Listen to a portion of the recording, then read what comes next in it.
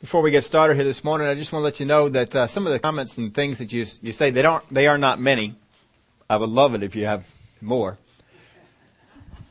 Always feel free to pass on some comments and some things. You know, it helps in some of the direction where we go. The most important thing to cover is the things that you wonder about. Amen. Amen. Thank you. As Ethel was talking about today, one of the things that I've actually heard, not just from her, but from a few others, and we're working on this to get some things. Now, don't ask me about where I'm at with it, because where I'm at with it now may not be where I'm at in 2 weeks from now, and all that. But we'll see how God develops it, and I just want to listen to Him and what He has to say. But here's a question. I don't know if any of you have ever asked this or gone to the Word with it before.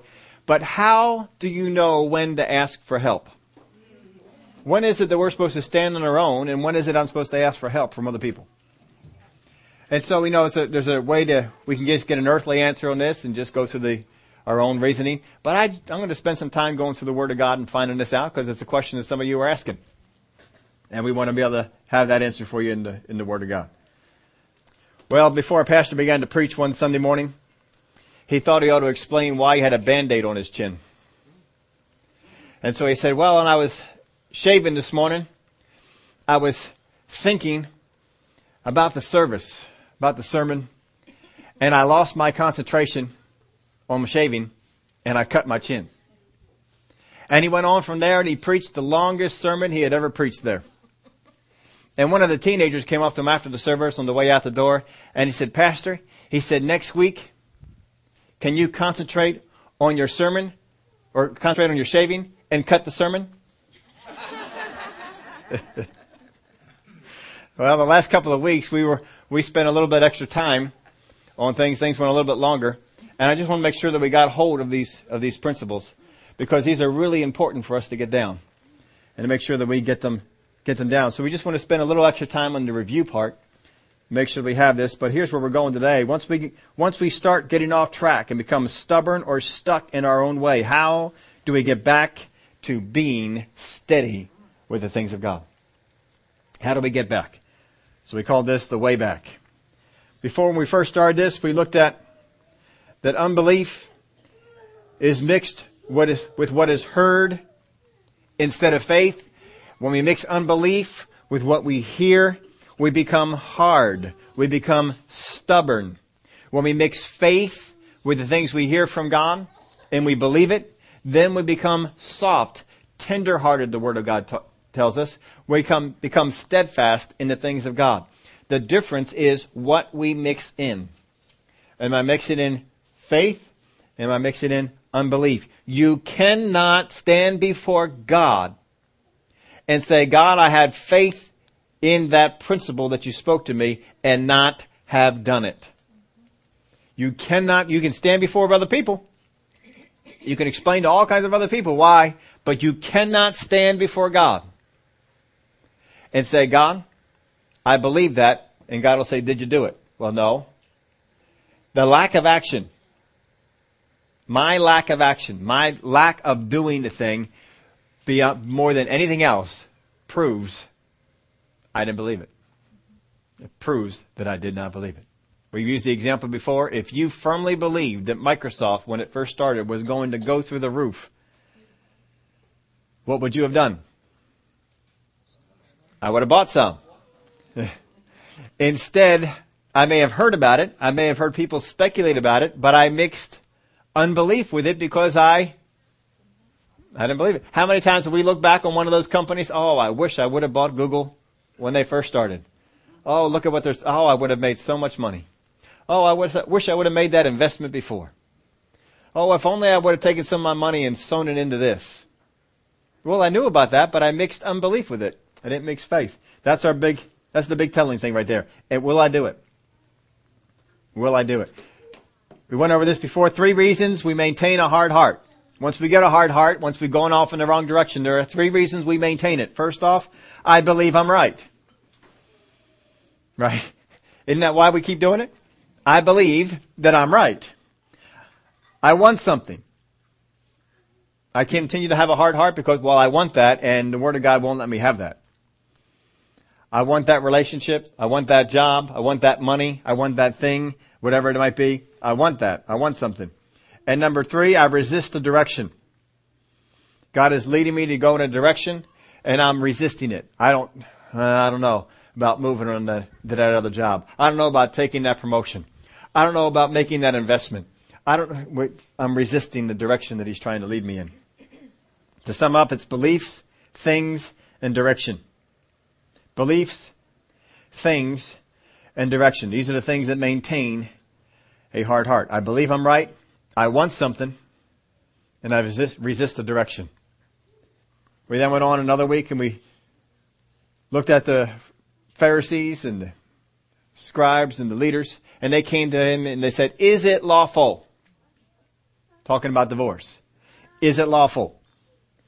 Well, we know we've already missed it if we're saying things like, is it lawful? I'm not concerned about, is it right? I'm concerned about, can I get away with it? We went over the upward progression. If we are going to move up from the time we got born again, started following God, if we are going to move up, the upward progression is, first off, is it right? Secondly, is it God's will? And third, is it God's desire? This is the way we move up. First off, I'm looking to see what are things to do that are right. After that, if I'm going to progress upward, I'm going to find out, well, all right, that may be right, but what is the will of God in this situation? What does God want me to do? What is God's will in this? That's not just to look at what's right. What is the will of God? And then we go up beyond that and say, all right, Father God, I understand what your will is, but what do you want? What is your desire in this area? And we pursue after the desires of God. That's upward mobility. That's upward direction. Downward progression is, we start off again, is it right? And then we go on to, well, is it permitted? Can I get away with that? Is it legal? We go from is it permitted to, well, you didn't really say that I couldn't. I don't really know that it's in there like that. Is it legal? We use the example of how in many of these law shows on TV, they don't care about the truth. They don't care about what's right. They care about, can we get our client off? Is it legal? Well, the law says, is it right? Is it permitted? Is it legal?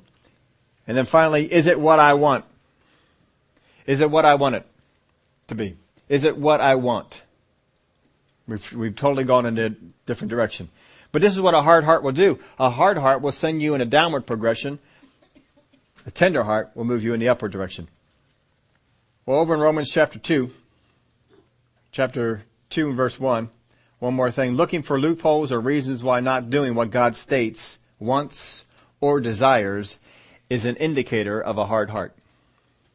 If you're looking for reasons why you shouldn't tithe, why you shouldn't obey, why you shouldn't do what He said to do here, why you shouldn't give that up, why you shouldn't pursue this, if you're looking for reasons why you should not, it is an indicator of a hard heart.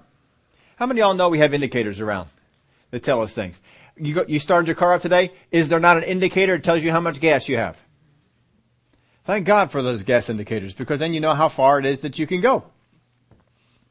If you have a full tank, half tank, quarter tank, well, maybe I need to make a stop. I know I'm good to go for a while. We can keep this going. Those indicators help out. You have a check engine light on your car. That just means, something's wrong. Check it out.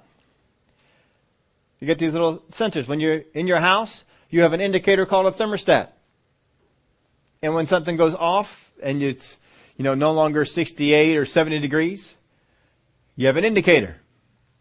It tells you about that, and you can, do something to get the temperature up, get the things going on that are right. We have smoke detectors in our house. What are they an indicator for? When something's not going so well. Of course, they always go off when we're cooking or doing stuff like that, and we wish that they wouldn't do that part, but. Verse 1 of chapter 2. Therefore you are inexcusable, O man, whoever you are, who judge. For in whatever you judge another, you condemn yourself. For you who judge practice the same things. But we know that the judgment of God is according to truth against those who practice such things. And do you think this, O man, you who judge those practicing such things, and doing the same, that you will escape the judgment of God? Or do you despise the riches of His goodness, forbearance, and long-suffering, not knowing that the goodness of God leads you to repentance? But in accordance with your hardness and your impenitent heart, you are treasuring up for yourselves wrath in a day of wrath and revelation of the righteous judgment of God. Now, verse 5 here, we want to spend some time on this, but before we do that, I want to read this to you from the Message translation. Those people, verse 1, those people are in a dark spiral downward. But if you think that leaves you on the high ground where you can point the finger at others, think again. Every time you criticize someone, you condemn yourself. It takes one to know one. Judgmental criticism of others is a well-known way of escaping detection in your own crimes and misdemeanors. But God isn't so easily diverted. He sees right through all such smoke. He sees right through all such smoke screens and holds you to what you've done. You didn't think, did you, that just by pointing your finger at others, you would distract God from seeing all your misdoings and from coming down on you hard? Or did you think that because He's such a nice God, He let you off the hook? Better think this one through from the beginning. God is kind, but He's not soft. God is kind, but He's not soft. In kindness, He takes us firmly by the hand and leads us into a radical life change. Now, verse 5. You're not getting by with anything. Every refusal and avoidance of God adds fuel to the fire. The day is coming when it's going to blaze hot and high, God's fiery and righteous judgment. Now, verse 5 in the Amplified. But by your callous stubbornness and impenitence of heart, you are storing up wrath and indignation for yourself on the day of wrath and indignation when God's righteous judgment, just doom, will be revealed. See, he's talking about this hard and your unrepentant heart. A hard heart is born out of not repenting, not changing. When God says to do this, I stay my own direction. That causes me to have a hard heart. Your hard and your unrepentant heart. This is causing us trouble. Because even though God has said you should do this, don't get involved there. Stay away from that. Well, no, I need to get involved because I'm afraid I'll not have this thing. I need to do this or whatever excuse we come up with. We are causing our heart to become hard. Every time that we blame God for the things that are going wrong in our life, I am making my heart hard. Every time. We need to do some maintenance on our heart. You know, there's times we need to do maintenance. We do maintenance on our cars. Anybody ever play any baseball? You know, the baseball players, they have a leather glove. You know what they're always doing with that leather glove? Maintaining it. They're rubbing oils into it. They're getting it to soften up because if it's a soft leather, then it's easier to catch the ball. I never played baseball that much, but I know, at least a little bit of that. I don't know how often they got to work on it, but some of you guys that are baseball players, Brandon, and you probably know more often how often you got to be maintaining them and doing some things with them to keep them soft, because if they get hard, they can crack, they can get brittle. That's what leather does. God says, no, maintain your heart. Keep it soft. When God speaks to us, I need to listen to it. Now, it does not mean that I need to be obedient in everything. What it means is I need to be obedient in what He has spoken to me. When you were a child and you were growing up, did your parents deal with all the things that were wrong in your life on one day?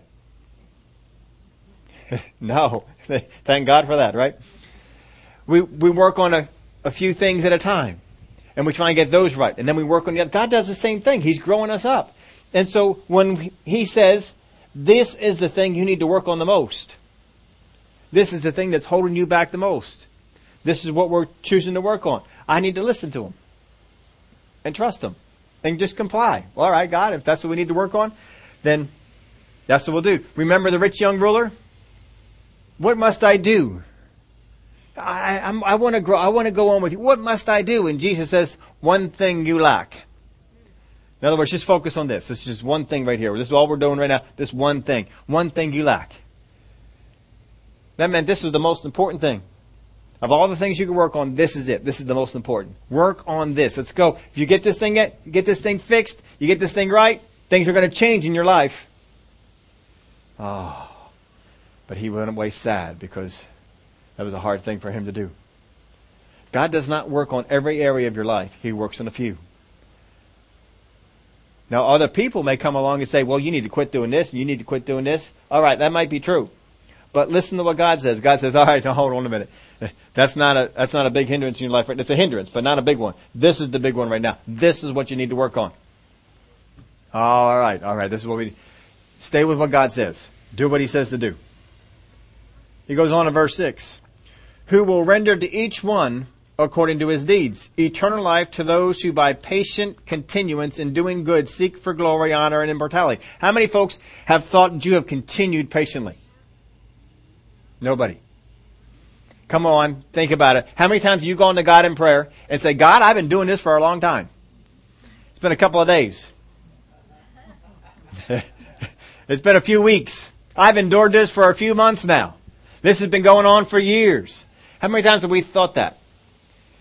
He says here, if we, by patient continuance in doing good. Have you ever decided that you're tired of doing good for people?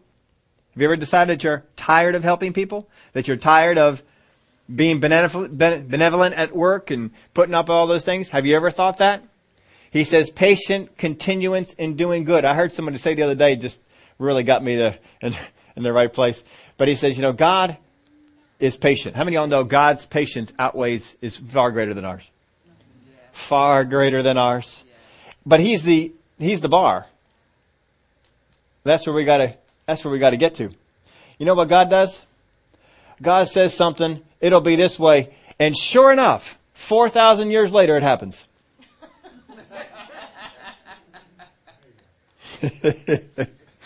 I mean, is that patience? In the book of Genesis, does he not say the seed of the woman will crush your head? How long did that take to happen? About 4,000 years. Did God seem like he was rushed? Did it seem like God said, oh man, this might not happen? No. It seemed to happen just fine. When he decided that Abraham was going to be the man he's going to bless all the people through, and Abraham was resisting, moving in the direction that God had. God stayed with him for how long? As long as it took. 25 years. He stayed with him. Kept encouraging him. All right, we need to hit Abraham up a little bit differently. Called the little team meeting. All right, Abraham's not quite responding. Anybody got some ideas? I don't know that this happened. I just, what we would do. Anybody got some ideas how we can get Abraham to get in faith? Oh, heaven, if we change his name. Oh, yeah, that might work. All right, let's go change his name. Abram, no longer you're going to be called Abram. You're going to be called Abraham. Can we go with that that didn't work. Maybe if you go over the promise with him again. And you know what? Maybe if you send the angel of the Lord, maybe that'll do it. So he sends the angel of the Lord. No, that didn't do it either. He kept trying to do things. One after another, they kept coming up to him and telling him things and going over things with him. And every time God comes after him, what's he do? Abraham, you're a blessed man. I'm going to bless all the nations through you. Sometimes Abraham would come up and say, yeah, right. I don't even have an heir. How are you going to bless me? No, I'm going to do it. Really. God stayed with him, didn't he? How long was God patient with Israel? When Israel, the people of God, kept worshiping other idols, doing other things. Who will render to each one according to his deeds, eternal life to those who by patient continuance in doing good seek for glory, honor, and immortality. This is the things of God. The glory of God, the honor of God, the immortality that God wants us to have. But to those who are self-seeking, well, this is the other extreme. Self-seeking. God wants us to be not on the self-seeking side, but on the God-seeking side. There's a God-seeking side, there's a self-seeking side. He says, but to those who are self-seeking and do not obey the truth, but obey unrighteousness, indignation, and wrath. Why is it that I disobey the things of God? It's simple. I'm self-seeking. The reason that I disobey, the reason I don't tithe is because I want to have the money. The reason that I don't give up what God says to give up is because I want to have it. What is that? Self-seeking. The reason I don't go in the direction that God says to go is because I don't want to. You can't make me do that. And God says, I'm not going to. Go in that direction all you want to, but you also get the results of it. To those who are self-seeking and do not obey the truth, but obey unrighteousness, indignation, and wrath. That's the things we obey. Even though I know, well, God says, if I do that, this will happen. Yeah? And people did it anyway. Do you remember when Israel was by the mountain and Balak and Balaam and all that sort of stuff going on, and no matter what happened, only blessings could come out of Balaam's mouth? And he finally counsels Balak and he says, send the women on out there. They've been commanded by God not to go after them, but, you dress them up right, they'll get their attention. So he dressed the women up right and he sent them on out there. Sure enough, the men went right after it. Why? Self-seeking. Became self-seeking. I think I related this story to you before, but Christian and I were in the mall around Christmas time one year. It wasn't this year, it was some other year. And we were up there at the food court waiting for Connie and Alyssa. They were meeting us up over there doing something. So we were waiting for them at the appropriate place where we were supposed to be. And as we were up there, if you ever been in the Montgomeryville Mall, we're in the food court and above there, and they have those little kiosks down there. And they had a particular kiosk that was down there, and it was one of those things, where the ladies are out there and they come out and they get you. They want to sell you something. Well, they're generally dressed in short skirts and revealing tops. And they're generally selling stuff for the women. But, this is Christmas, so we're going to try and get some of the guys. And so we were sitting up there and we were watching, and this one guy was wandering on by, and I just kind of nudged him and said, look at him, watch it. They're going to get him. Sure enough, this big old guy, he came on over to try this hand cream, and she's putting all this hand cream on him and stuff like that and stuff. He don't want no hand cream on him. But he likes the attention. Don't do it. Don't be self-seeking. But obey unrighteousness, indignation, and wrath, tribulation, and anguish on every soul of man who does evil, of the Jew first, and also of the Greek. But glory, honor, and peace to everyone who works what is good, to the Jew first, and also to the Greek. Those who by patient continuing in doing good. We need to patiently continue in doing good. What does God say to do? God says to have the right confession. God says to do the right thing. God says to patient continue doing good. Don't give up on it. Stay with it. Stay with it. Keep going. How long? Patient continue. Remember, God says something 4,000 years later. Bang, there it is. I don't have 4,000 years to wait. Stop focusing on the time. I needed a promotion yesterday. Well, do what the Word of God says to do. Obey Him. Those who by patient continuing in doing good seek for glory, honor, and immortality. Now look, what he's talking about here is attitudes and actions. Attitudes and action. Patient continuing. That's an attitude. My attitude is of such that I'm going to keep on doing this. I'm going to keep on going after what God said to do. I'm going to keep pursuing it no matter how long it takes. That's an attitude that I take on. That's an attitude that I pick up. I get the attitude that says, I will do it this way. I will continue to go. Now that takes some effort to get into that spot. It doesn't just happen. How many of y'all know when you first got born again, you didn't all of a sudden become patient, continuing, doing what is good? You were a little impatient. You let a lot of these things go. You found a verse, that verse ministered to you, but a week later you forgot all about it. Did you patiently continue in it? Absolutely not. You got to change the way your thinking is. You got to adjust some things. It takes some effort on your part. I shared some of these stories before, but when I was in college and I was running for the cross-country team, when I was in high school, I ran. When I went in my first year of cross-country, I ran more. And I learned more about how to run. But I did not have the attitude that I needed. It's not that I didn't want it. I didn't have it yet. I was still learning how to pick up that attitude. Because there's an attitude of a jogger, there's an attitude of a runner, and there's an attitude of one who is ready to race. I was always a runner. I could drop of a hat, no training at all, I could run 5 miles. I could take 6 months off from an injury or something like that, and all right, we're ready to go, and bang, go out there and run 5 miles. It was never difficult for me. Could always do it. Not everybody can do that, I understand that, but when I would run, when I was going for cross country and all that, dropping and doing 10, 20 miles took no thought. At any point of any day, I could run 10 to 20 miles. But I did not have the attitude of a racer. There was a different attitude that was waiting for me. I had to learn how to pick that up. And I had people who came along to help me out with that.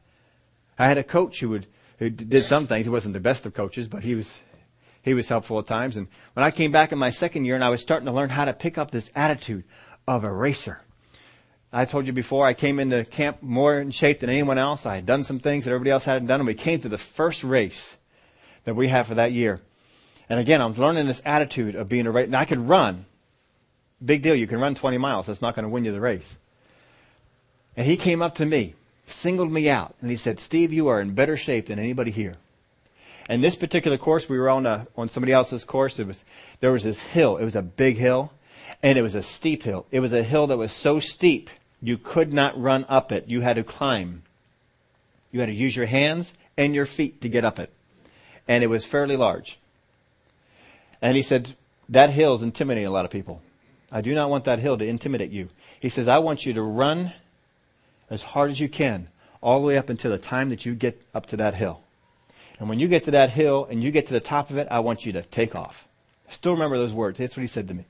He's trying to work on my attitude and get my attitude to change this. So I just focused on what he said. All right, run hard up until the hill. Got to the hill, and dear Lord, was I hurting when I got up that top of that hill. Oh, because you're climbing. But you're racing. You're not just climbing, you're racing, you're climbing, you got to climb and go as fast as you can. And I got out to the top, and you finally get up to the top of a big hill. The last thing you want to do is take off. But I kept thinking, all right, that's what he said. Coach said to take off when I got to the top. So I did the best I could and took off afterwards. And there was a guy who was behind me. And he was staying with me up until then. And when he got up to the hill, we got finished. We got to the finish line. He came up to me and he says, man, I was staying with you. But when you got to the top of that hill, you just took off, man. Now, I didn't even come close to winning the race. There were other people in the team who did better than me. But, I was working on changing the attitude. I had to take what he had to say. I had to listen to it. I had to focus on it. I had to apply it. This is what God wants you to do. He's giving you some things to change your attitude. But when he speaks them to you and he says, you need to do this. One thing you lack, you need to do this. I need to take that one thing. I need to focus on that one thing. And I need to say, I am going to get this down.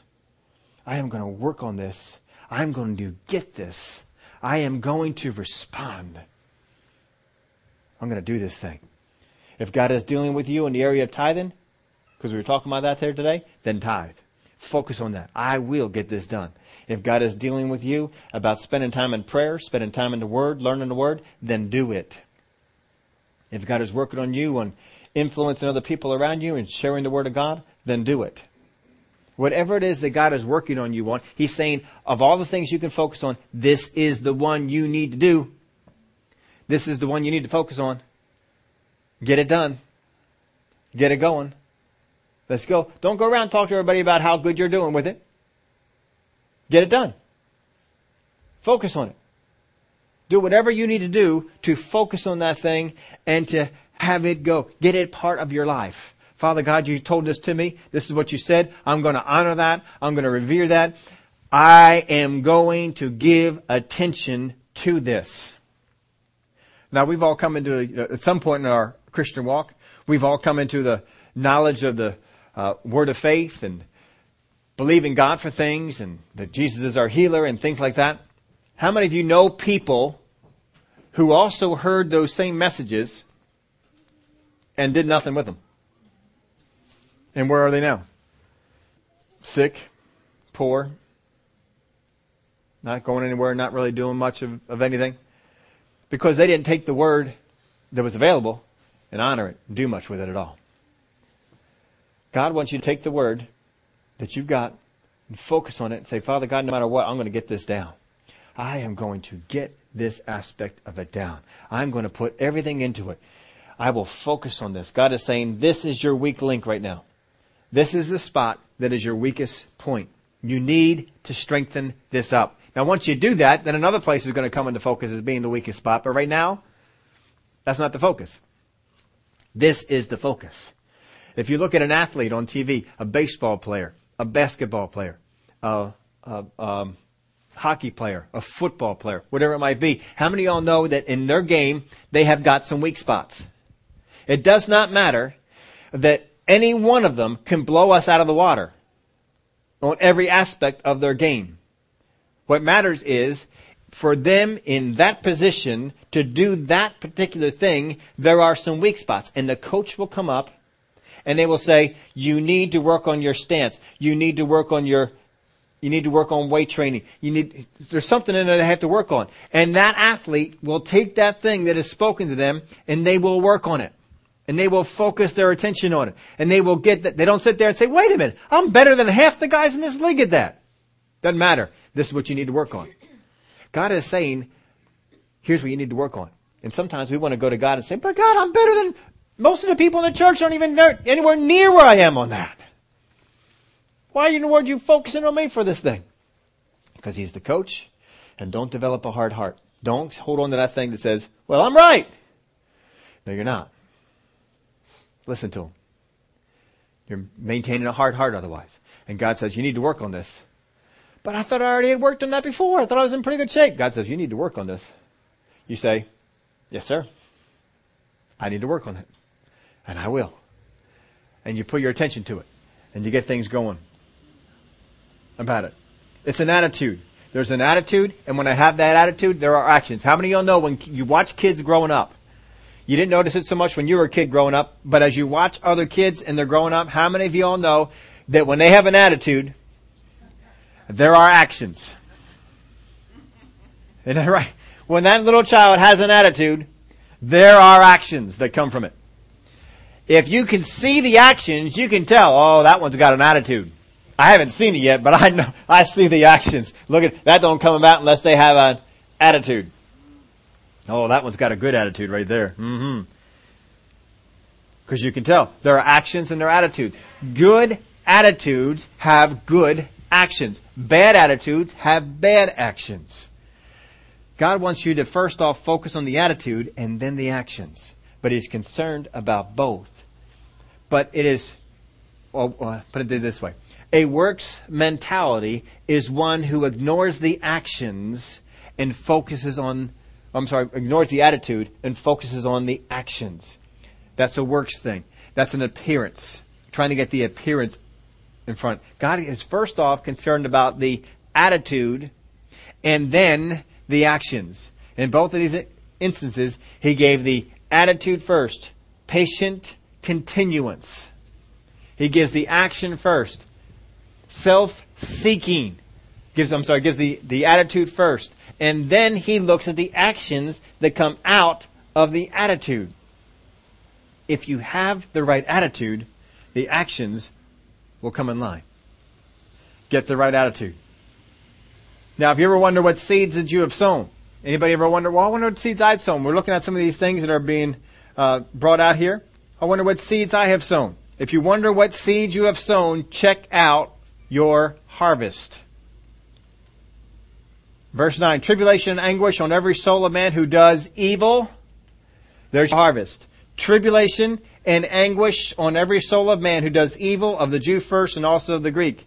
But glory, honor, and peace to everyone who works what is good, to the Jew first and also to the Greek.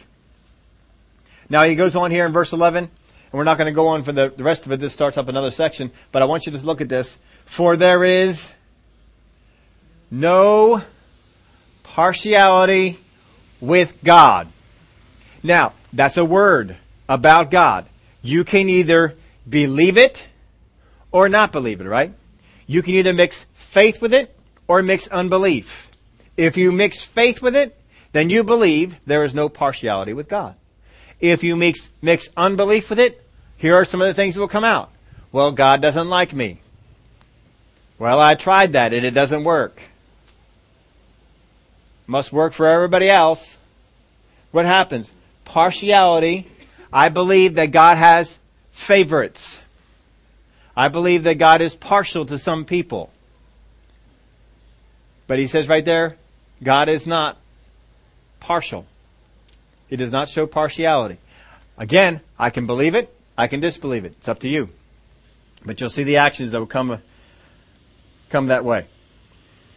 There was a lady, Mary, who had a husband. He was an airline pilot. They lived over in the area of Detroit. And he often had difficulty locating items around the house. Anybody ever have difficulty locating items around the house? And one day he asked his wife, he said, Mary, he said, where is the salt? And she just got frustrated and just went up to him and said, it's right here. He says, how is it that you can find Detroit in a snowstorm and you can't find the salt in your own house? And he simply said, they don't move Detroit.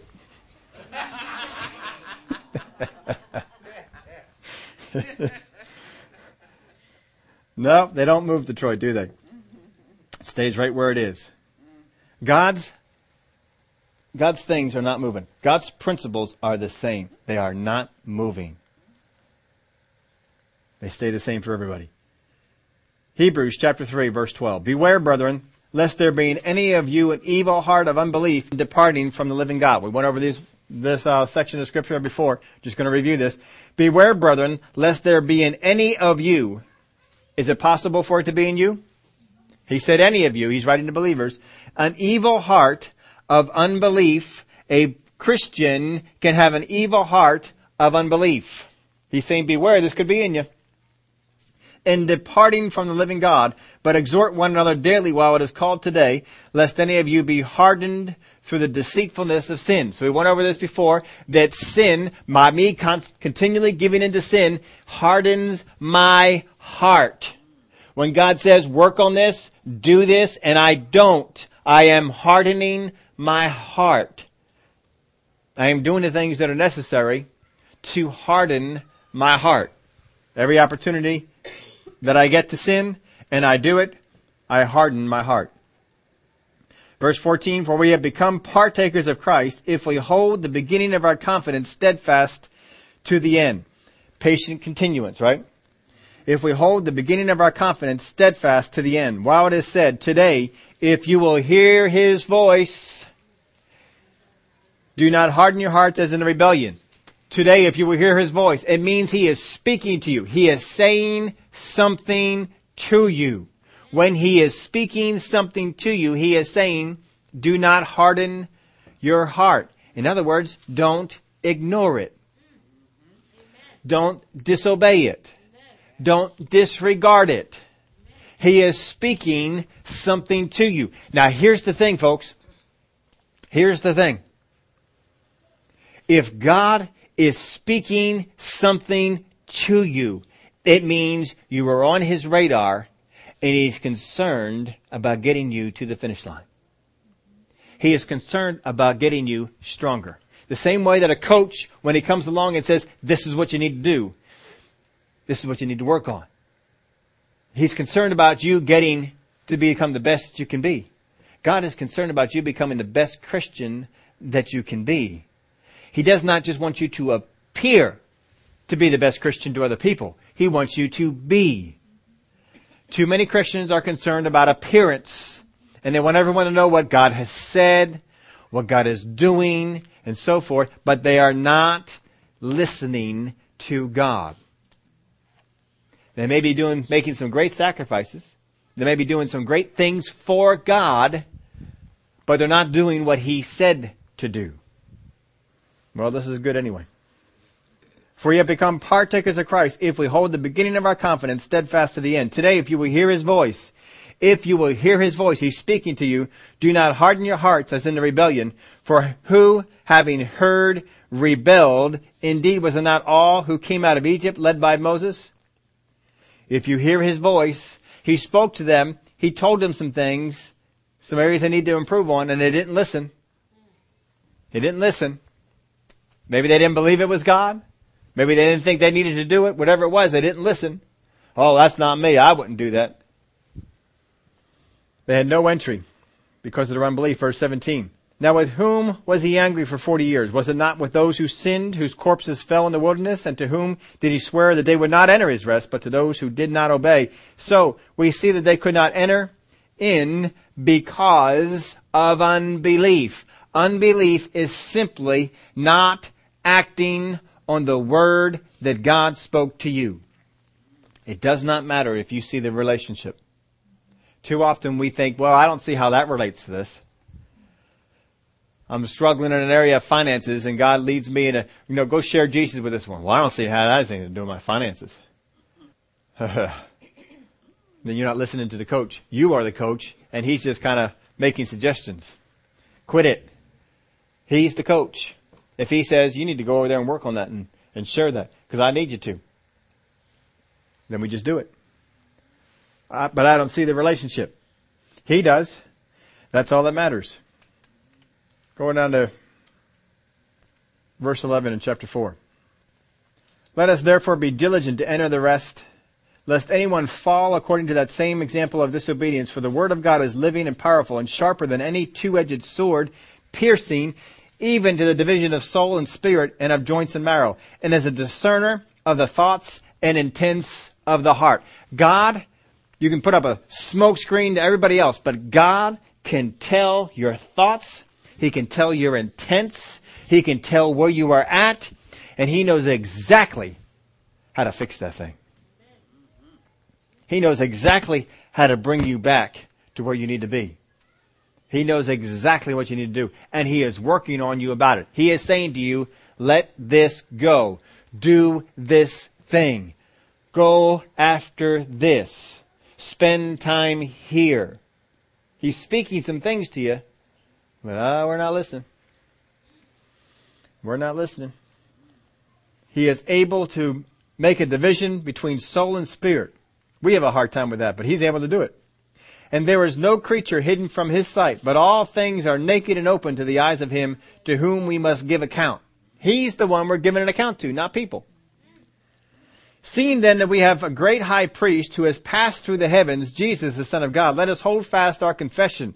For we do not have a high priest who cannot sympathize with our weaknesses. He knows the areas that we struggle in. He can sympathize with those areas that we struggle in. If He can sympathize, He can also help you get out of it. If I am weak in an area, it does not help me to continue maintaining that weakness. There's vulnerability because of that weakness. I need to make it strong. What do I have to do to make that stronger? What kind of things do I need to do? For we do not have a high priest who cannot sympathize with our weakness, but was in all points tempted as we are, yet without sin. In other words, He made it through all this. Let us therefore come boldly to the throne of grace that we may obtain mercy and find grace to help in time of need.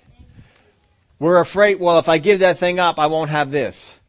God's dealing with me about letting that go. But, if I do that, then I won't have this. God's dealing with me with sowing this, or giving this, or obeying here, or going in this direction. But if I do that, I'm afraid that I won't like it, or I won't. No. No. He knows all weaknesses, and He knows how to get you out of it. He knows how to get you to overcome that weakness. Now, God speaks to us a couple of ways. We've gone over this before. This is not new to you. God speaks to us through His Word. He speaks to us through His Spirit. and He speaks to us through His ministers. We don't just mean ministers as in pastors, teachers, evangelists, so forth. We mean ministers as in other parts of the body. Other people in the body of Christ can come up and speak to us. He speaks to us. His Word will speak to us. His Spirit will say things to us, and other people will come and say things to us. So when His Word comes and it speaks something, I'm reading the Word and all of a sudden, oh, will you look at that? Like we were reading Deuteronomy 28 today. Some of you say, oh, would you look at that? Maybe you heard it before, but you forgot it. Oh, will you look at that? I need to focus on that. I need to, look, he just spoke to me on that. Oh, I can see it. I focus on it. I'm going to do this thing. I'm going to stay with His thing. His Word, His Spirit comes up on the inside of us and gives us revelation. His Spirit speaks to us, but you got to give attendance to it. If you're driving around in the car and you're in a hurry and God in your spirit speaks revelation to you, you need to make sure that you stop, write it down, do something, take that word that He gave you and put attention to it. Cutting the lawn, sleeping, 2 a.m. in the morning. You all of a sudden wake up and revelation comes to you. Oh man, that is good. I'm going to deal with that as soon as I wake up in the morning. No, it'll probably be gone. It's just a simple revelation. I understand that. Nope, tomorrow you won't be able to remember what it is at all. It just works that way. Way too often. Nope. If God, it don't matter if the few minutes of sleep you're going to lose, not a big deal. Write it down. Get it down. No, I don't understand this yet, but I'm going to write this down. I am taking what God is speaking to me, and I'm giving attention to it. I am focusing on it.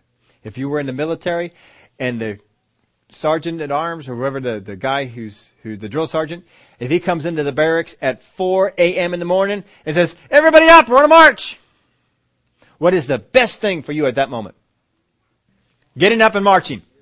You may think something else. You may think the best thing is a good breakfast. You may think the best thing is a little bit more sleep. But no, the best thing at that moment is get up and march. If you don't understand that, they help you come to that realization. They have many ways of helping you come to the realization that when we come in your barracks at 4 a.m. in the morning and say it's time for a march, the best thing for you at that moment is a march. What you have to understand is when God wakes you up, when God stops you when you're driving your car, when you're doing something you really want to do and God distracts you and says, here's a revelation for you, the best thing for you at that moment is what God is saying, the best thing for you right now is to spend some time on this revelation. Write it down. Get it in there somewhere. Do something with it. But have that revelation. Get that revelation part of you. That is the best thing for you to do right then. That means I'm submitting to Him. I'm not resisting. I'm creating a soft heart. By me doing this, when I am going through life and God says, make this investment. Take this promotion. Don't take that promotion.